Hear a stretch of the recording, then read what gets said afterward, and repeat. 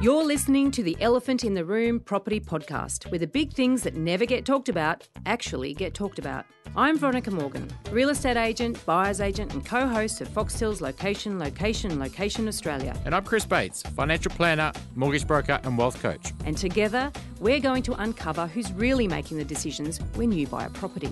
Please stick around for this week's Elephant Rider Bootcamp. And we have a cracking Dumbo of the Week coming up.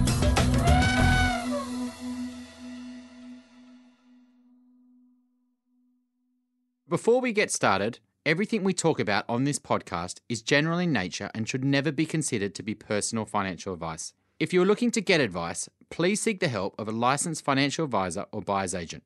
They will tailor and document their advice to your personal circumstances.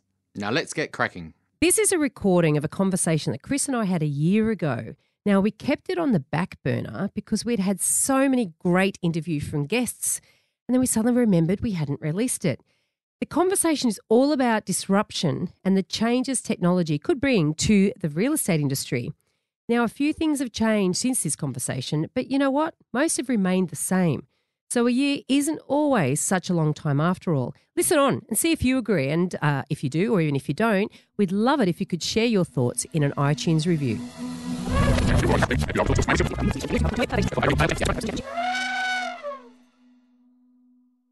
In this episode, Chris and I are going to talk about disruption and in particular how disruption is going to affect the real estate industry. And today I went to a briefing from the REI New South Wales and it was a hot topic.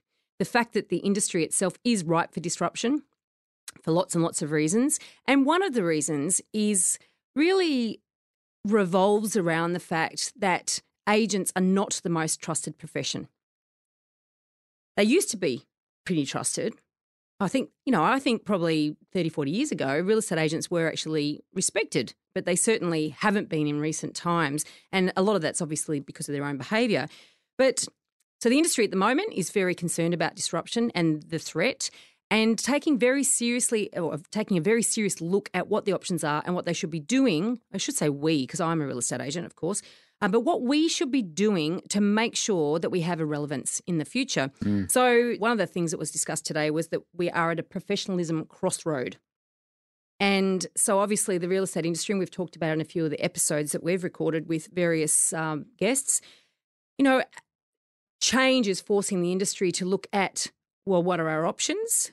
They've put up that there's 4 options. 1, you can just go out of business. Not that appealing. 2, that you just stick with the status quo, which ultimately probably means you'll end up going out of business anyway. Same thing, yeah. 3, that you become a discount processor. Yep. You might go out of business doing that too, unless you can keep your costs down. And 4, become a professional advisor, which is obviously the pathway to professionalism that is very much a focus in real estate circles currently. But in terms of the disruptors, there's a number of them coming onto the market. There's even one coming on this very month, and we're recording this in June. And a lot of these are where technology is going to be introduced to enable vendors to deal directly with buyers. And so this episode, what we want to do is talk about, are these a good thing for buyers? Will buyers really benefit from sales agents being cut out of the picture? Well, I mean, it's a huge, huge discussion. I think not only in the real estate industry, in what I do in mortgage broking, financial advice, everyone's very fearful of what, it's called like a bit of an Uber moment. The Uber wasn't here and then there was taxi drivers and then Uber came and then all the taxi drivers lost their jobs. And everyone, I guess, in every industry is a bit worried about this Uber moment happening to them. But I guess it may not happen, overnight, but I guess it might happen in stages and, over a long period. And I guess everyone's just a bit fearful of how long does it take and who loses their jobs. And, so it's a very, worrying thing for a lot of industries, not just real estate. Yeah, absolutely. We talked a couple of episodes back with Kent Lardner, episode 6, and he mentioned that website, Will a Robot Take My Job? And, of course, real estate agents is pretty much doomed, I think was the word. Well, financial advice and mortgage broker even more so, I think. I mean, a lot of what financial advisors do is sell knowledge, I guess, and knowledge is pretty cheap nowadays. You can go online and, search on Google and find it. And if you know how to apply that to your situation, do you really need to go see a financial advisor? And probably the answer is no. So, You know, mortgage broking very similar as well. I mean, if you're just there to get a mortgage, you know, do you need a mortgage broker for that? Well, no. There's actually cheaper options online now. You know, Ubank, loans.com.au, Uno Home Loans. There's all these digital brokers out there. So, you know, we definitely need to talk about these things because they're not going to go away. Now, a big issue is, well, what can machines do or technology do that human beings can't do, and vice versa?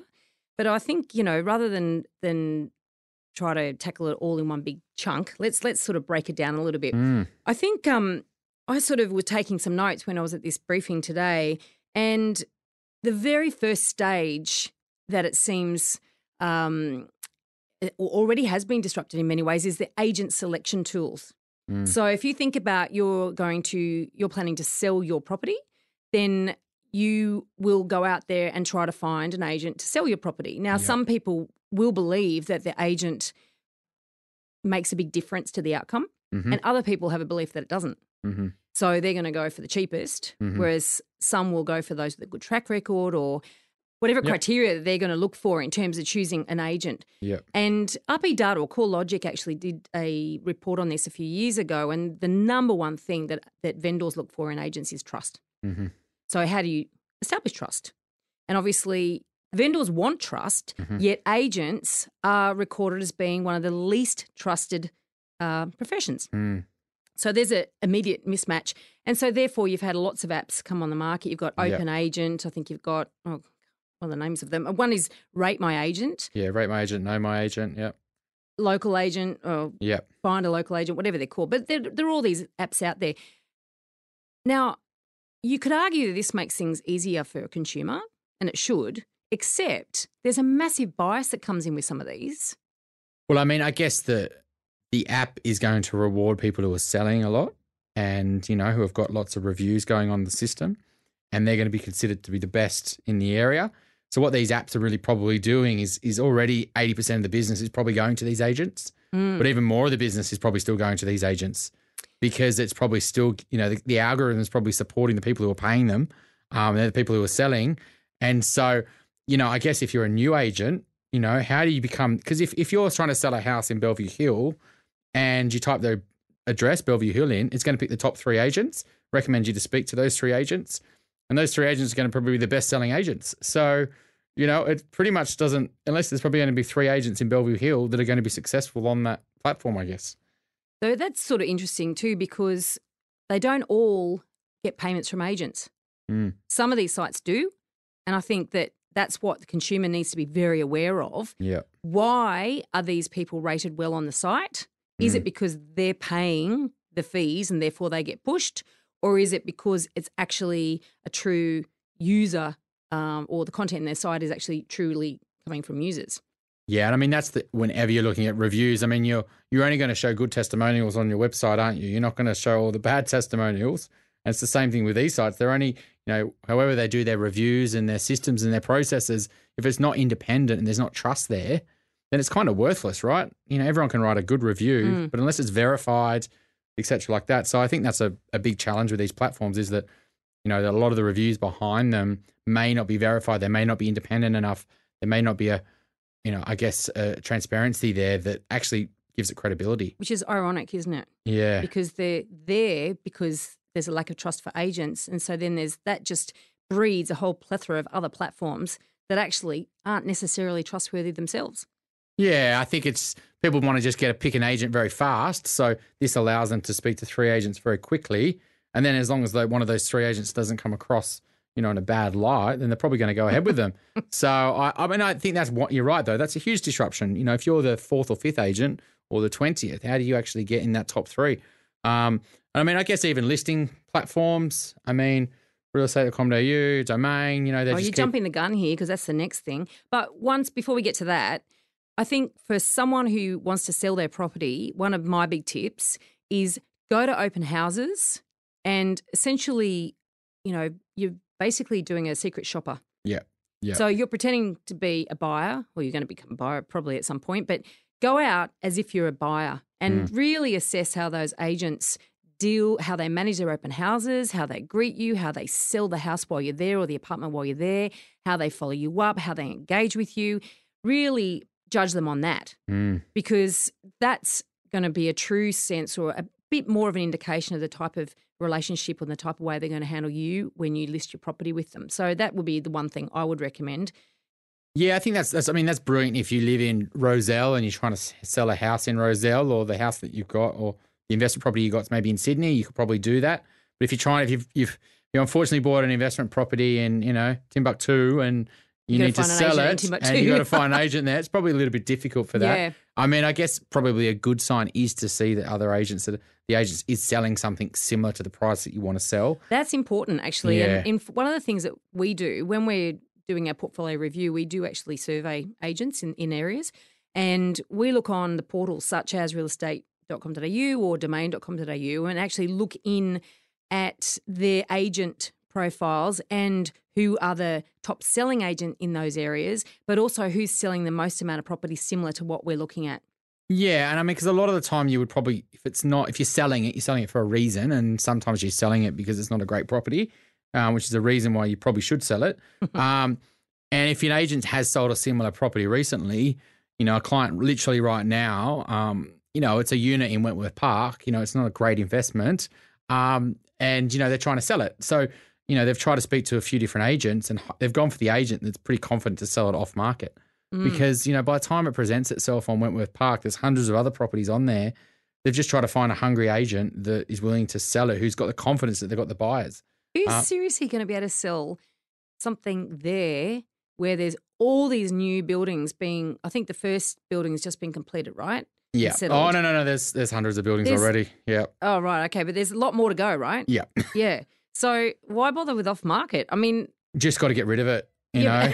How are they going to get rid of it off market? What buyer's going to go for that hasn't gone for something that's not aware of everything else that's on the market? Well, I guess, that's they're trying to find someone to get rid of it, and so agents who's going to, unfortunately, it's a hard asset to sell, right? God, yeah. Like if you're a real estate agent, it's the last listing you want. How do you differentiate a product that is no different? Yeah.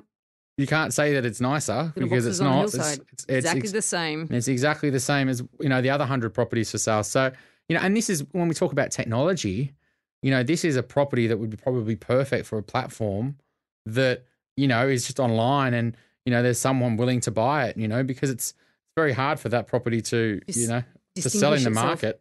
Well, this is another thing that they mentioned at this briefing today was that really the advertising portal, so, your Domain and Real Estate are the biggest, they're effectively going direct to vendors now and offering vendors a direct listing opportunity as well. So you can see the landscape that if an agent themselves isn't adding any value in the transaction and, somebody can easily market their own property, then you can absolutely see why agents are starting to get worried.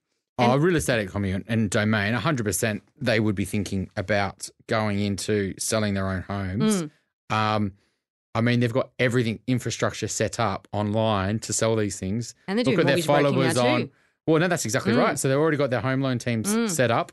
If they could cut the agent out in the end and sell their homes online, I guess in the rooms somewhere they'll be thinking about that. There's a bit of an elephant in the room, really, isn't it? When you think about it, that's bullshit. I mean, they've grown on the back of all that real estate agent advertising, and now they're going to say, "Well, see you guys, we can do it without you." On that too, there's a new app being launched this month, I do believe, called airlisting.com.au. Now, I found out about this via LinkedIn actually, and it's sort of its premise, and I may have got it slightly wrong here, but the premise is that you can list your property on there. You get a registered valuation or a valuation of my registered valuer, and then as long as you commit to selling it within a range of, I don't know what the variance is, maybe it's 5% plus or minus or something like that. As long as you sign and go, right, yes, I am prepared to sell within that range, then you can put it on there, and basically it's like an online bidding platform. Well, that's right. I mean, if you're trying to sell a unit in Wentworth Park, as an example, we're not just going to pick on them. No. It's not just the only area in Sydney I'd be worried about. There's plenty of areas like that, and other cities like Melbourne, and Brisbane. Yep. We could keep going. Like these type of new units, fundamentally, this is a big flaw in them, and why you have problems with their prices and their growth. But if you were trying to sell that from an agent point of view, it's very tough work, right? You've got very few buyers. You've got a product that's hard to sell. You do all this work and you only get paid if it actually sells. Yep. Is that really profitable? Is it really good business to be running around chasing and trying to get two ends to meet? So, really these are the type of, agents shouldn't really be doing this anyway, because it's very hard work trying to sell something that's, that there's so many of them. And so from a buyer's point of view, that should be a warning sign for the buyer. So you could argue, it's great for buyers because they can get to buy it cheaper, because the person, it's a race to the bottom really, isn't it? The person who's prepared to offload their property at the cheapest price will get the first buyer. Yeah. There might only be one buyer for 10 properties. But that, from a buyer's perspective, and what we're trying to do in this podcast is educate buyers. Then from that buyer's perspective, that's a massive warning sign. If that is the way that a property is being marketed because it's a commodity, then I would say run. If you've got a good property, there's going to be competition. You've probably got 6 agents knocking on your door every day trying to sell it. But also, if you list it, you're going to hit lots of markets. You're going to hit lots of, and these are the properties that won't have any problems or from technology, because the whole reason that, pushes the price up, that extra 5 or extra 10% is that competition, over that 4 weeks where, they get all the buyers together and this internal competition starts to push the price up. And a technology, this is where I don't think a lot of technology can, manufacture, I guess. And this is where I think a lot of agents who are working with selling these type of properties, probably not that bothered. They know that they've got good products. They're very competitive. They're in great areas and they're in great suburbs.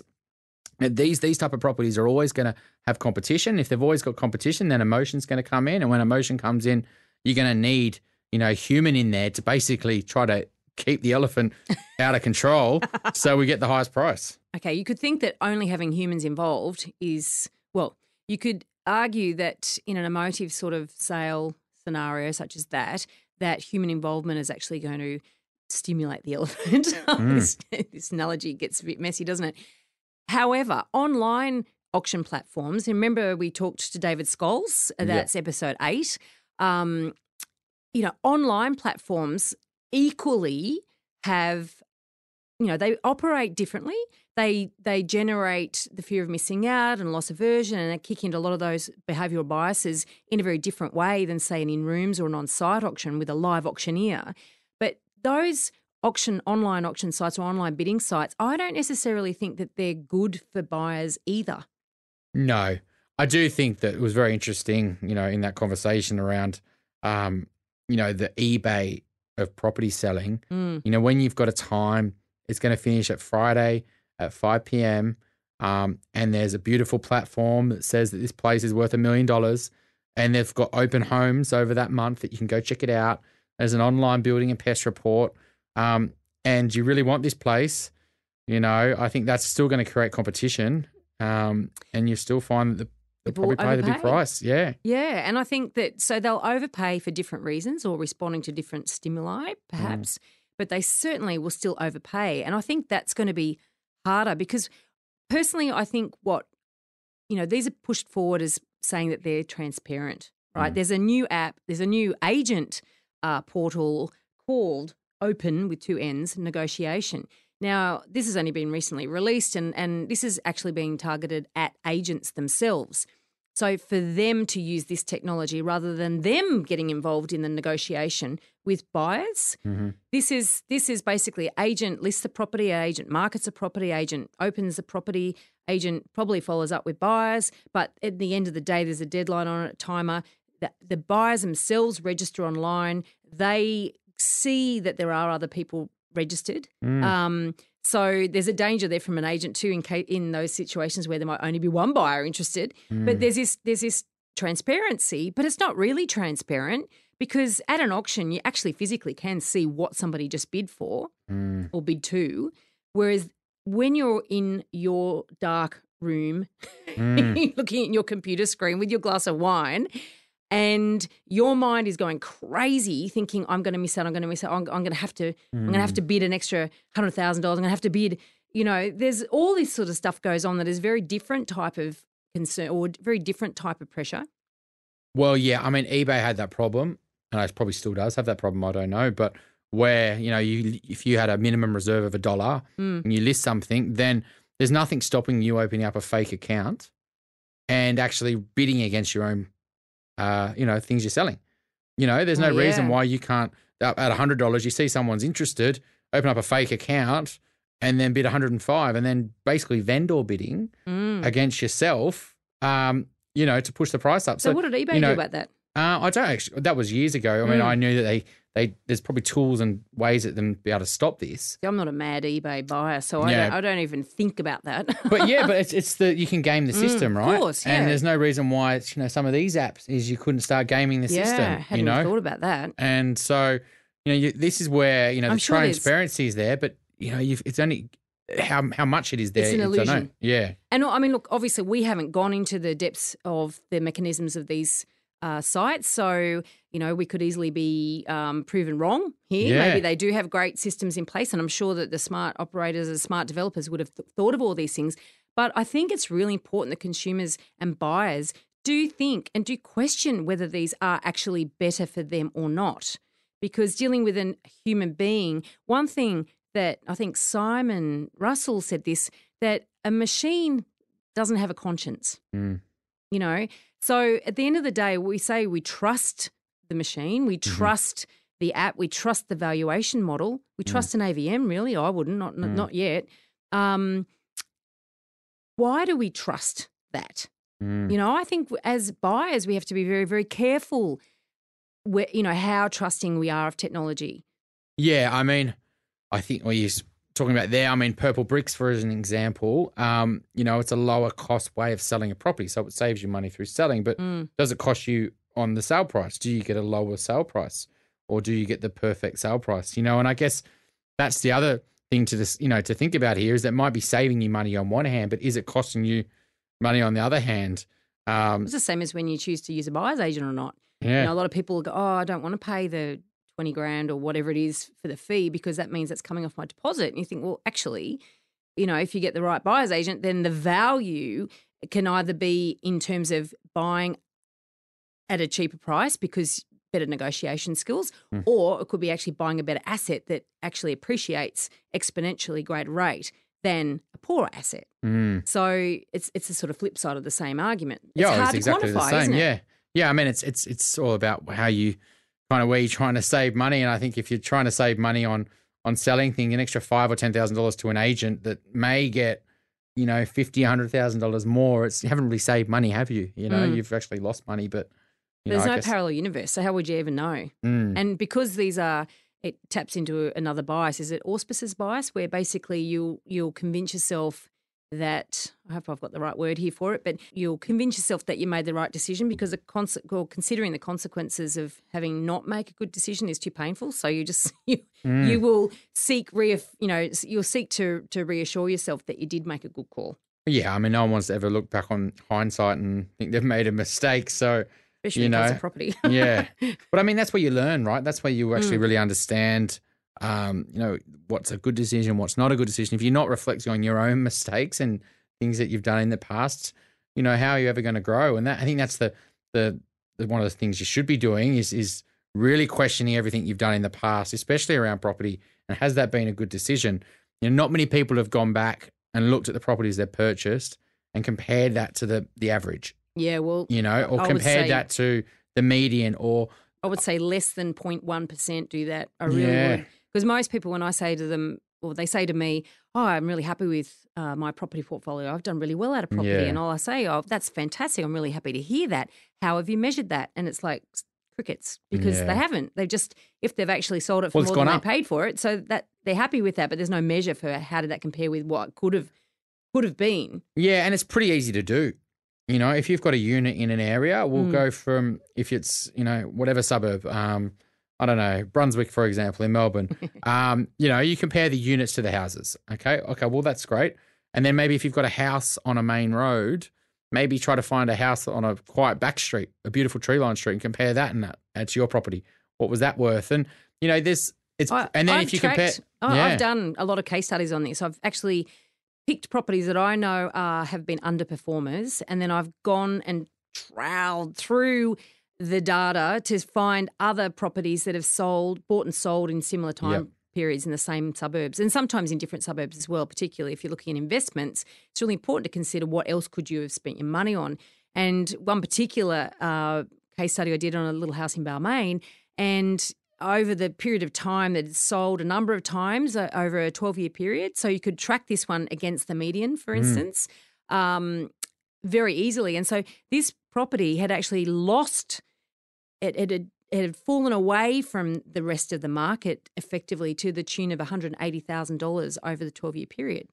So if it had tracked the median, it would have been worth $180,000 more 12 years down the track. Let alone outperforming the median, which some properties do as well. Absolutely. So, you know, it kind of compounds, you know, there. So on the technology side, what are some of these other apps that you've seen out there? Yeah, well, it's not necessarily some of the apps themselves. It's the use of other apps. Like, for instance, other advertising vehicles such as the use of Facebook. And so vendors can actually put their own property out on Facebook if they wanted to, you know, and there's been some examples of people that have done that. So they may have, you know, they. You want to have a lot of Facebook friends, wouldn't you? Well, that might boost it. I mean, you want to, but if say you did have a property with some level of uniqueness, a scarcity, a beautiful view, or something that made it unique and appealing, and you put out a fabulous image on Facebook and pushed it out that way and had people feeling like they had this exclusivity before an agent was going to get the listing, for instance, and in certain market conditions, certain times, that is a perfect vehicle for it. I mean, any big platform with lots of big databases, you know, your Amazons, your Facebooks, Google. Google have tried to go there for home loans. They do it for flights. And, you know, there's definitely these platforms will be thinking, well, after we've exhausted the growth in this area, what are the other areas? And selling things, and transactions are always going to be where they're going to think about doing. And the bigger the transaction, the more money there is to be made. And so real estate's probably high up on the list of these platforms to think about if we were going to go into other areas, what products could we sell that are big transactions? Yeah. And so, you know, you have to think about these things. But why wouldn't Amazon, as an example, move into selling homes at some point when, you know, they've got all the technology, they've got all the AI, they've got the machine learning, they've got all the brand trust and awareness. Put those devices in everybody's houses so they can hear what they're talking about. Yeah, well, that's right. I just don't get how smart people. It's bad enough with Siri, and I know Siri listens. Yeah. I know, because I've talked about random stuff and then I've turned on my computer and the next thing there's ads being shown to me. So I know Siri listens. I'll attach a very interesting YouTube clip for that actually in the show notes. Yeah. I'm mortified. And so, you know, you bring in Google Home or you bring in Amazon, was it Alexa? What are we doing letting this into our homes? At the moment, we don't like them. Do you have one? No, I haven't got one. I'm not. I have played with them though, but yeah, I mean, people love them in the US. They're huge. You know, it's pretty scary how many members Amazon have got. And if the future of search is voice, which you know a lot of good research is saying that, how do you become number one in SEO on voice? So take me to the barber, and that'll take you to the number one barber, let's say, in the area. Yeah. There's no choice. It doesn't say, here's the top 5 barbers. It says, well, this is the one.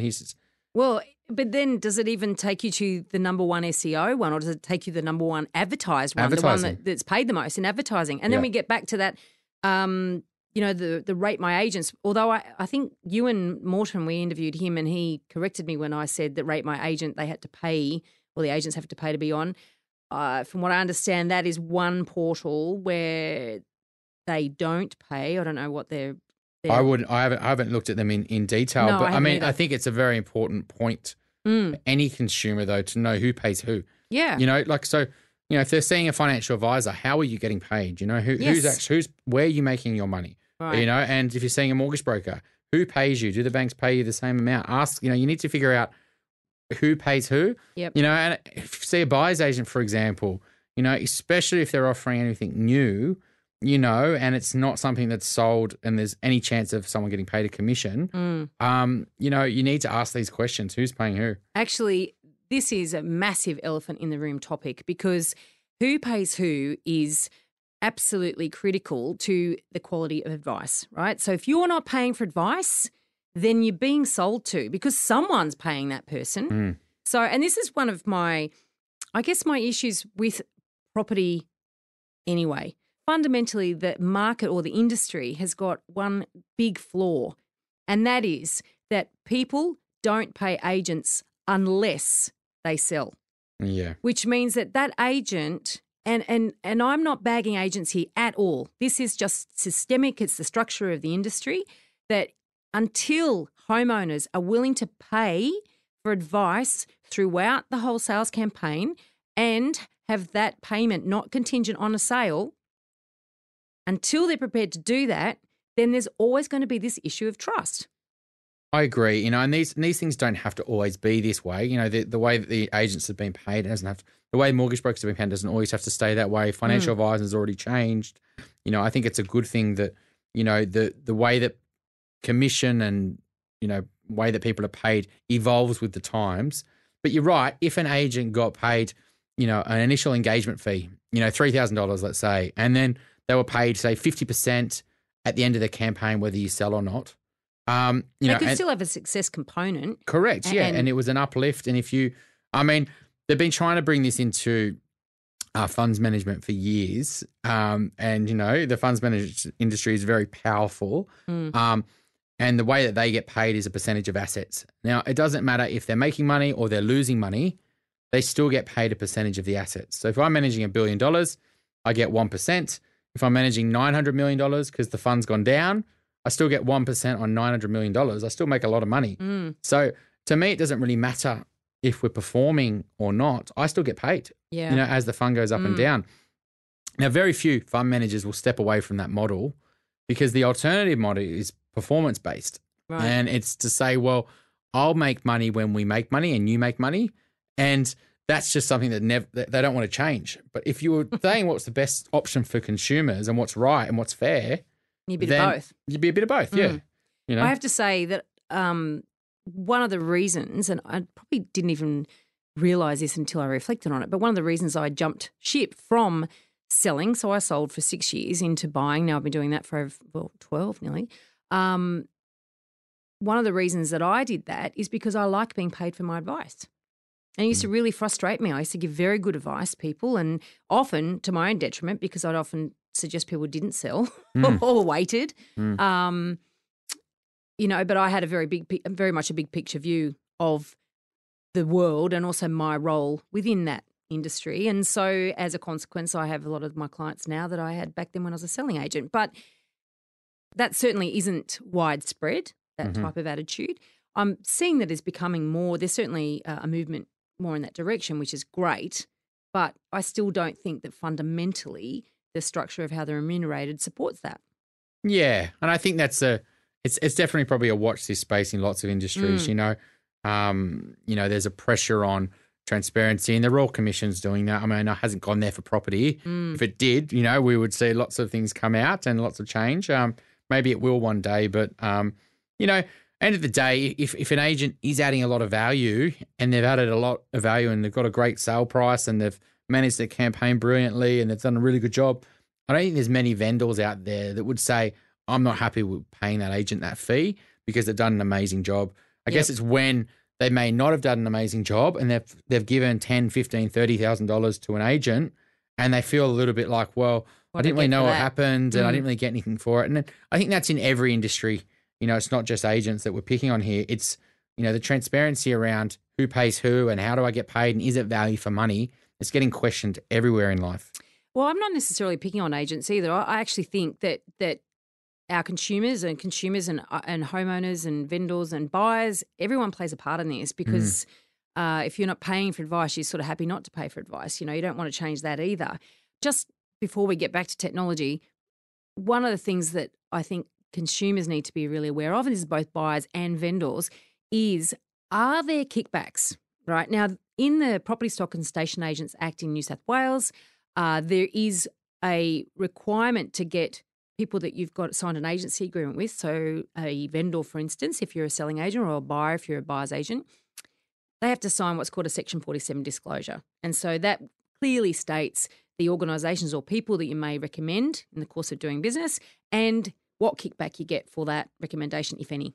Mm-hmm. But what actually happens quite often is that, and I see this a lot with sales agents, they might recommend a buyer's agent because a buyer's agent has gone in there and offered them a 20% referral fee. Mm-hmm. But because they're recommending it to a buyer who actually they don't have an agreement with, they're not disclosing that they get a fee. Mm. And the buyer's agent may not disclose it either. And I've heard of this and I've seen it happen. Likewise, on the flip side of that, you get buyer's agents that put sales agents over a barrel and say, right, well, I'm not going to refer you to my client unless you give me a 20% referral fee. And they won't refer you if you don't. And I have a policy in my business. I never pay nor receive referral fees. From day one, I've said that. I'm absolutely transparent. So I have had agents ring me and say, look, I've got a buyer that I want to recommend a buyer's agent to.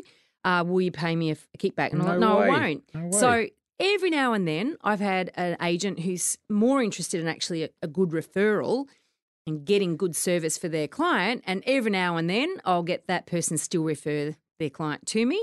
But more often than not, they're like, oh, well, I'll go to someone else who'll pay me the 20%. Oh, you're happy to lose them, though, to be honest. Like, I think good professionals out there have what I call an abundance mentality. Yes. They see the big picture.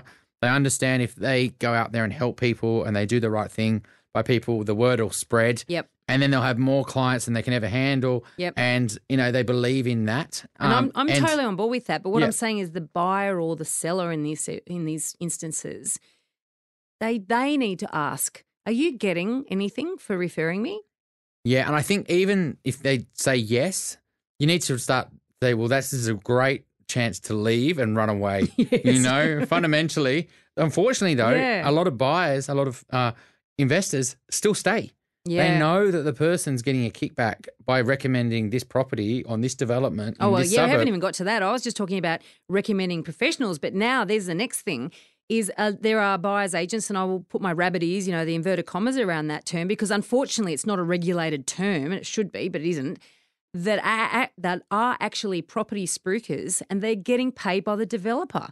And that happens everywhere. And unfortunately, I sometimes pick up the pieces from this. And, I get phone calls. People will see that I'm on LinkedIn and I've posted a few comments around property. And then all of a sudden it happened this morning. I get a BDM for a developer call me up and, think that we have a synergy and that we should work together and that, so when you can recommend properties to your clients. It's a big, big, big concern. The real estate industry, and the rules around regulation, around disclosure and the financial advice industry's got, a few worries around that because unfortunately a lot of financial advisors have actually gone on and got real estate license, so they could actually go recommend their own property. It's definitely who pays who is a big, big elephant. Yeah, and absolutely. So I think what's missing though from these apps and technology and where technology replaces, professionals is I think advice, and nuance. And also negotiation capability. And one of the things I've really realised in all the people that we've been interviewing for this podcast is that the value that a really good agent adds to the transaction is massive. Yeah. Absolutely massive. And so the unwitting buyer out there, you need to be very aware of how unequally matched you are when you're up against a really good agent. And a vendor needs to understand what they're paying for. Yeah, I can't help but think just recently I'm, looking out and about at some properties on a Saturday. I've gone to some very good agents in the west of Sydney, and then the next one on the list was another property, and I looked at their listing on realestate.com.au, and I was like, oh, this isn't very good. Not great photos, and the floor plan looked a very 1980s. Anyway, so I rock up at this house and park the car. There's no one there. There's no flag. There's nothing. And then a lady, walks out with a little board, and I walk up. I'm the only one at this viewing, and she's like, "Oh, hello," and I'm like, "Hi," and she's like, "Oh, well, can I have your details? Are you looking to buy?" And I'm like, Yes, and she's got her pen and paper out, fumbling away, and very carefully writing my name and number down on the board. And next thing you know, Dad pops out, and Dad's here to sell the property as well. So they're selling their own home. Selling their own home. God love them. And he's wearing his best jumper as well, and I couldn't believe it. I was like, these guys should not be selling this property. It's actually a very good property. Right. It's actually, it's in a great area. It's on a good street. It's a nice frontage. It's very poorly presented, but these, they have no idea on how to sell a property, and they've actually trying to sell a $1.8 million terrace, on off market by themselves. And so you're going to try and take advantage of them and snaffle it for a deal? Well, it wasn't that good of a property, but it's as an example though. Like it should sell. It should sell for a good price. A developer or someone willing to do a good reno job would love it. And they're never going to get their best result. And that's why I look at technology as well. Like if you've got someone with local knowledge, local experience, lots of relationships, can actually sell the dream. And they're always going to have a value. I think personally, compared to that, and that's where I think technology, while it might do a lot of the things, it's not going to do that, that real personalized service. I think one of the things that we do, for instance, in our business, we often call it property therapy. Mm-hmm. And that's just acknowledging that buying property is extraordinarily emotional process, and selling is also an extraordinarily emotional process. And so a lot of what agents do is, a good agent that is, will actually counsel their clients through those emotional highs and lows. Mm-hmm. And that is something an app can't do. Oh, and I think now, when I say I'm a mortgage broker, it's not the mortgage that really matters, like who the bank will use or the rates or, once we're even structuring, good, most mortgage brokers can do that. Where I personally know that I add value that I can't, technology can't do, is all those conversations. I was having one on the way here, all the conversations through that journey when they're thinking about doing it, when they're looking at properties, even thinking if it's the right thing, when they get element of, when they miss out, a client recently last week missed out at an auction. They were devastated. On the Monday morning, we had a really good chat around it, what happened. And, technology doesn't give them that value. It doesn't help them think through, should they go back to the market? They were willing to stop buying altogether, and that wasn't the right option, because they were very, and so I think a lot of agents, 100%, will manage them through that roller coaster, and and then give them really good advice. If they don't get the right amount and the right offers, a good agent will say, well, let's be patient. Let's put it on the market for a year and rent it for a year, and we'll come back next year and try to sell it if it's, if that's the right thing to do. Or, Look, I mean, I was actually talking to a client of mine the other day, and this client they're selling their property and they don't want to buy without having sold. So I've sort of given them some advice, obviously, in the lead up to choosing their agent and that sort of thing. In the back wings, I've been, giving them a bit of guidance through that process as well. And she's very emotional about her home, and that's really common. And she also renovated this property, so therefore there's an heightened sense of ownership and there's so much invested in it when you've actually gone and done that yourself. And there's lots and lots of reasons why she's particularly emotional about this property. And so in her mind, I think to sell it less than a certain figure, she feels like she's not doing the property justice. You know what I mean? So there's so much tied in with this. But the simple fact is the market's slow. She's upgrading. These are ideal conditions to upgrade. She often says to me, I think I'm just going to take it off the market because I'm not going to get the price. And I have to keep saying to her, I absolutely know and understand why you are thinking that way, because you feel like you've put your heart and soul into this property, and if it's not going to get that sort of price, you feel like for whatever reason, you're selling yourself short. But the thing is that you're upgrading. The gap between what you're selling and what you're buying is smaller now than it has been at any point over the last 5 years, 6 years.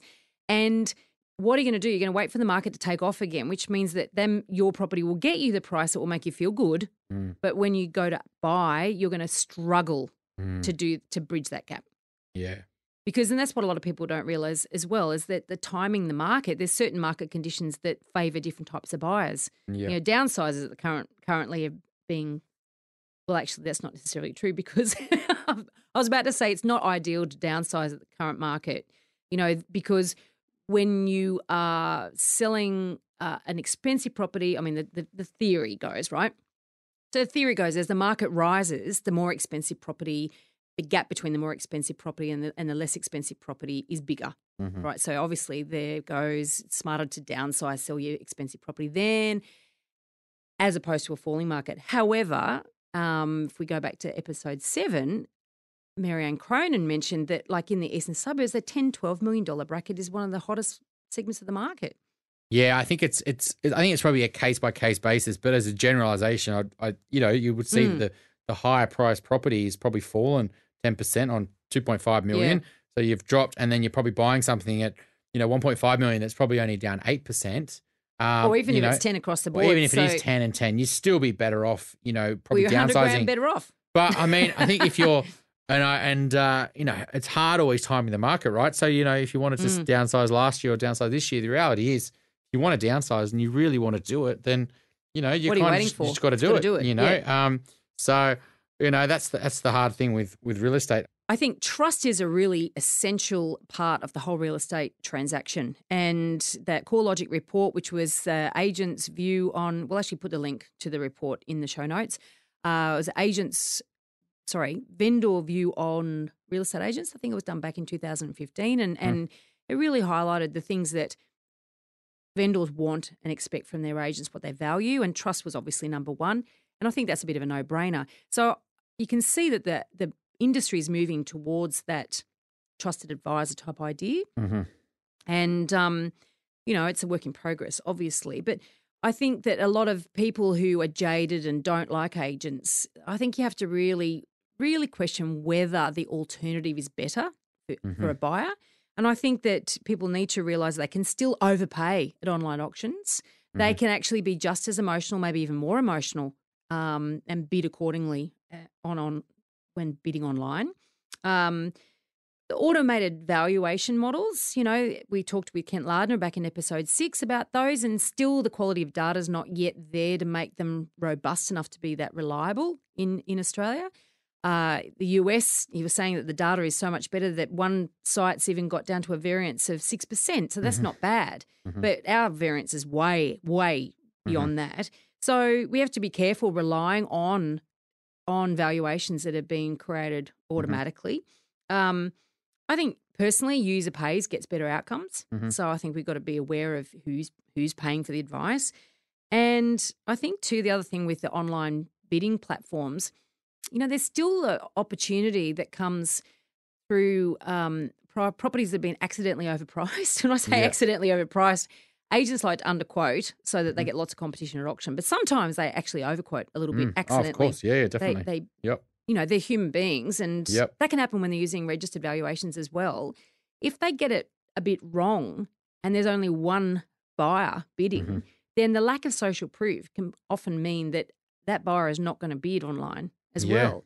So if the transparency allows them to actually see, and they won't, and then maybe there's a great opportunity there. So who on earth is going to step in and bridge the gap if it's just on an app? Yeah, I can't see that everything going 100%, down this route. The good properties and the good suburbs and the good street are always going to have competition, people willing to upgrade, new migration, et cetera. So, you're always going to have this two-sided market where there's not enough good property and there's too many people wanting them. Yep. And then there's going to be this, whoever wants to pay the most, how they figure out who that is. Maybe technology can do it, but then people are going to want to be in there. They're going to want someone to have those conversations with. And, I can't see 100% of the market going. Will there be job losses? I personally think that, there's already reports out there that, maybe 50% of the financial advisors are going to lose their jobs. And I think that's pretty founded. I think, not everyone needs a financial advisor, and, we could see huge job losses in financial advice. Same in mortgage broking. If you're not adding a lot of value besides just setting up a mortgage from someone, then it's pretty likely that someone's going to get a better experience going online. And, through your experience, it hasn't been great. They go, well, I can get a cheaper rate online. I might as well refinance. And, those businesses aren't really going to survive. And so, I guess it's important for agents to be realistic on this, but I don't think it's doomsday for the good agents, working in good areas, trying to sell good property. If you are trying to sell property in areas, though, and you're an agent in where there's not many property, there's not many buyers, I think you're having a tough job anyway, let alone, with technology coming. Yep. So I think the big takeaway here for our listeners is to be critical in your thinking, and don't just assume that technology or disruption is going to bring a better solution, that some of it will be good, some of it will be very useful, and some of it will increase your amount of information that you have at your fingertips. But it isn't just because it replaces agents or has a capacity to replace agents doesn't necessarily mean that's a good thing. Yeah, and I think I look at that as the fixed fee kind of agent model. If an agent's getting paid a commission, let's say, the more money they sell the property for, then the more money they get paid. So there's an internal kind of connection there, for example. So just assuming that agents get commission's a bad thing and going for the agent that charges a flat fee, well, you're not really incentivizing them to go out and work hard. So, there's all these sort of, things that sometimes we think something's bad, and so we naturally blanket it. But sometimes there's an other side to the coin. I think with this technology, getting rid of agents might not just be the best thing for anyone. I actually just thought of something too.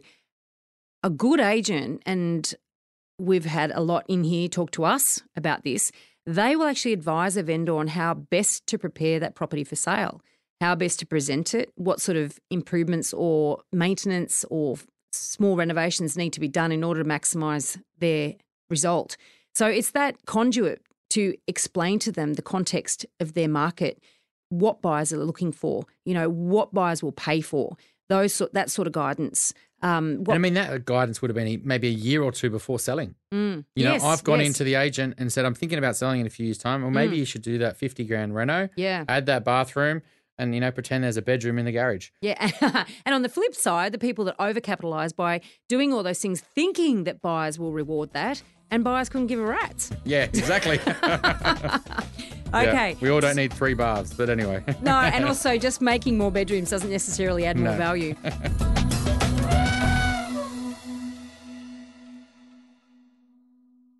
Every week we hear incredible stories of the dumb things property buyers do.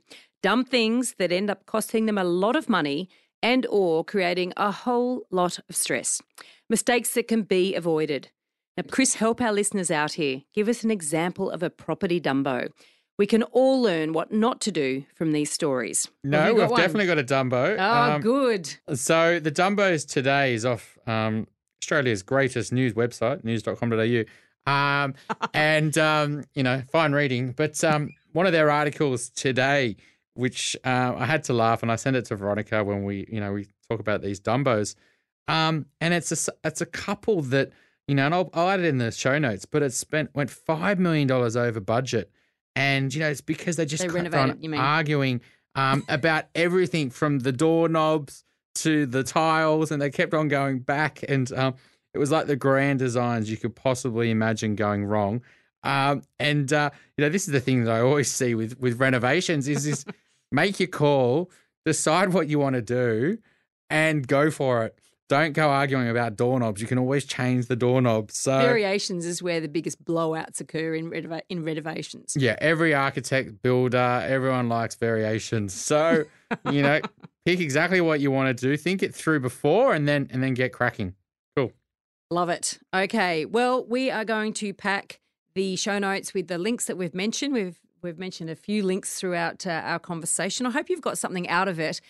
I think that, disruption and change, it's inevitable. It's happening all the way around us in all sorts of industries. So from our point of view, we think that some things are going to be for the better, but not all change is for the better. Not all changes are good. So I think for you buyers, listeners, just remember to be critical.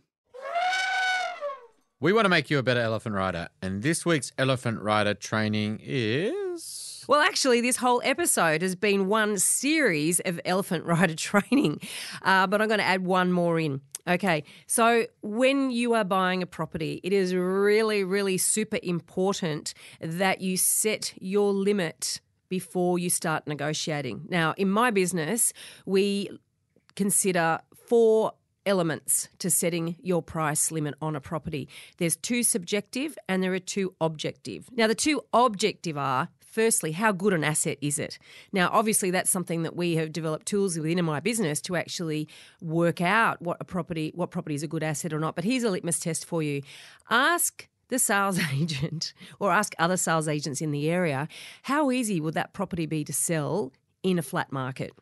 And so that's sort of fundamentally it. A really good property, great asset, will always sell well regardless of the market conditions, and a poor asset won't in a flat market. It'll struggle, and average assets will do really well in a good market. I mean, everything does well in a good market, but in a soft market, they'll get there, but eventually. Okay, so there's sort of three main criteria there. Now, the other objective measure we use is actual price research and going in and understanding where this property sits in relation to recent sales in the market, in the current market conditions. Now, I do have a free mini course on the homebuyeracademy.com.au, and I'll put the link in the show notes for this. And there's a free mini course there, 3 short videos that actually will outline for you how to work out the right price to pay on a property based on recent sales. So that's how you can structure that research. There's also a spreadsheet in there to sort of help you plan that out. So if you'd like that, that's great. But that's really essential research. And certainly we never advise any of our clients on setting their limit on a property that they want to buy until we've actually done that foundational research. So very, very, very important. So they're the 2 objective measures. The 2 subjective measures are, firstly, how uniquely does this property suit your needs? And when you do that price research and you actually look at what has sold in the last, say, 6 or 12 months, you'll have a really good idea as to how often a similar property will come up. If they come up a lot, then you're not going to push yourself as hard for this property because you know that if this one goes, that's okay. It won't be too long before another one that's suitable will come up. But if it's really unique in terms of its style and the type of property is, but also in terms of how it suits your needs and the location that it's in, then you might be inclined to push yourself harder.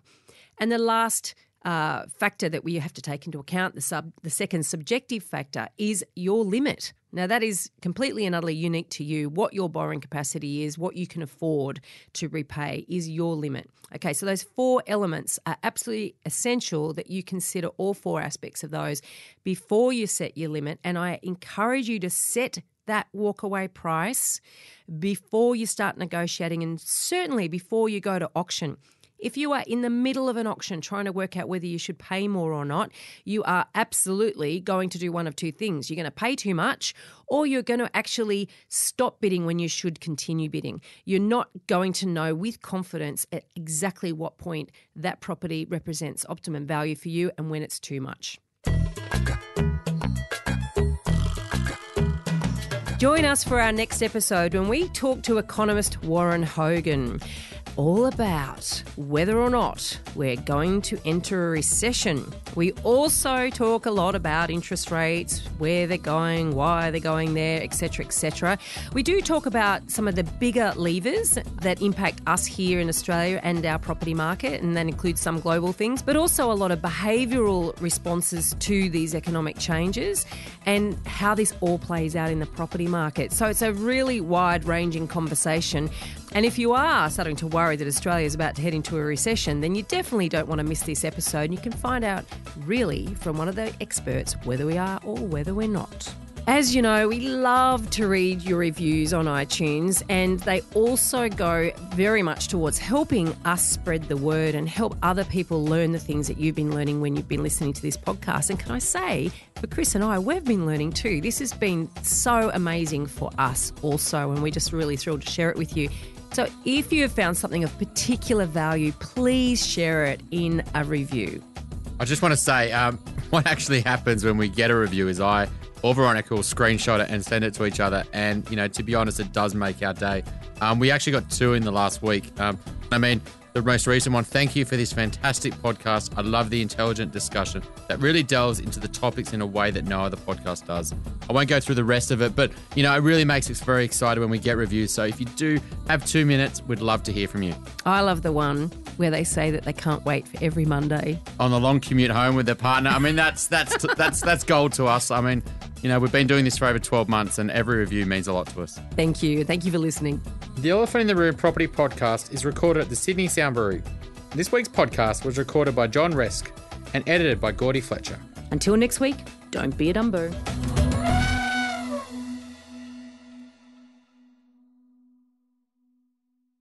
Now remember, everything we talked about on this podcast is general in nature and should never be considered to be personal financial advice. If you're looking to get advice, please seek the help of a licensed financial advisor or buyer's agent who will tailor and document their advice to your personal circumstances with a statement of advice.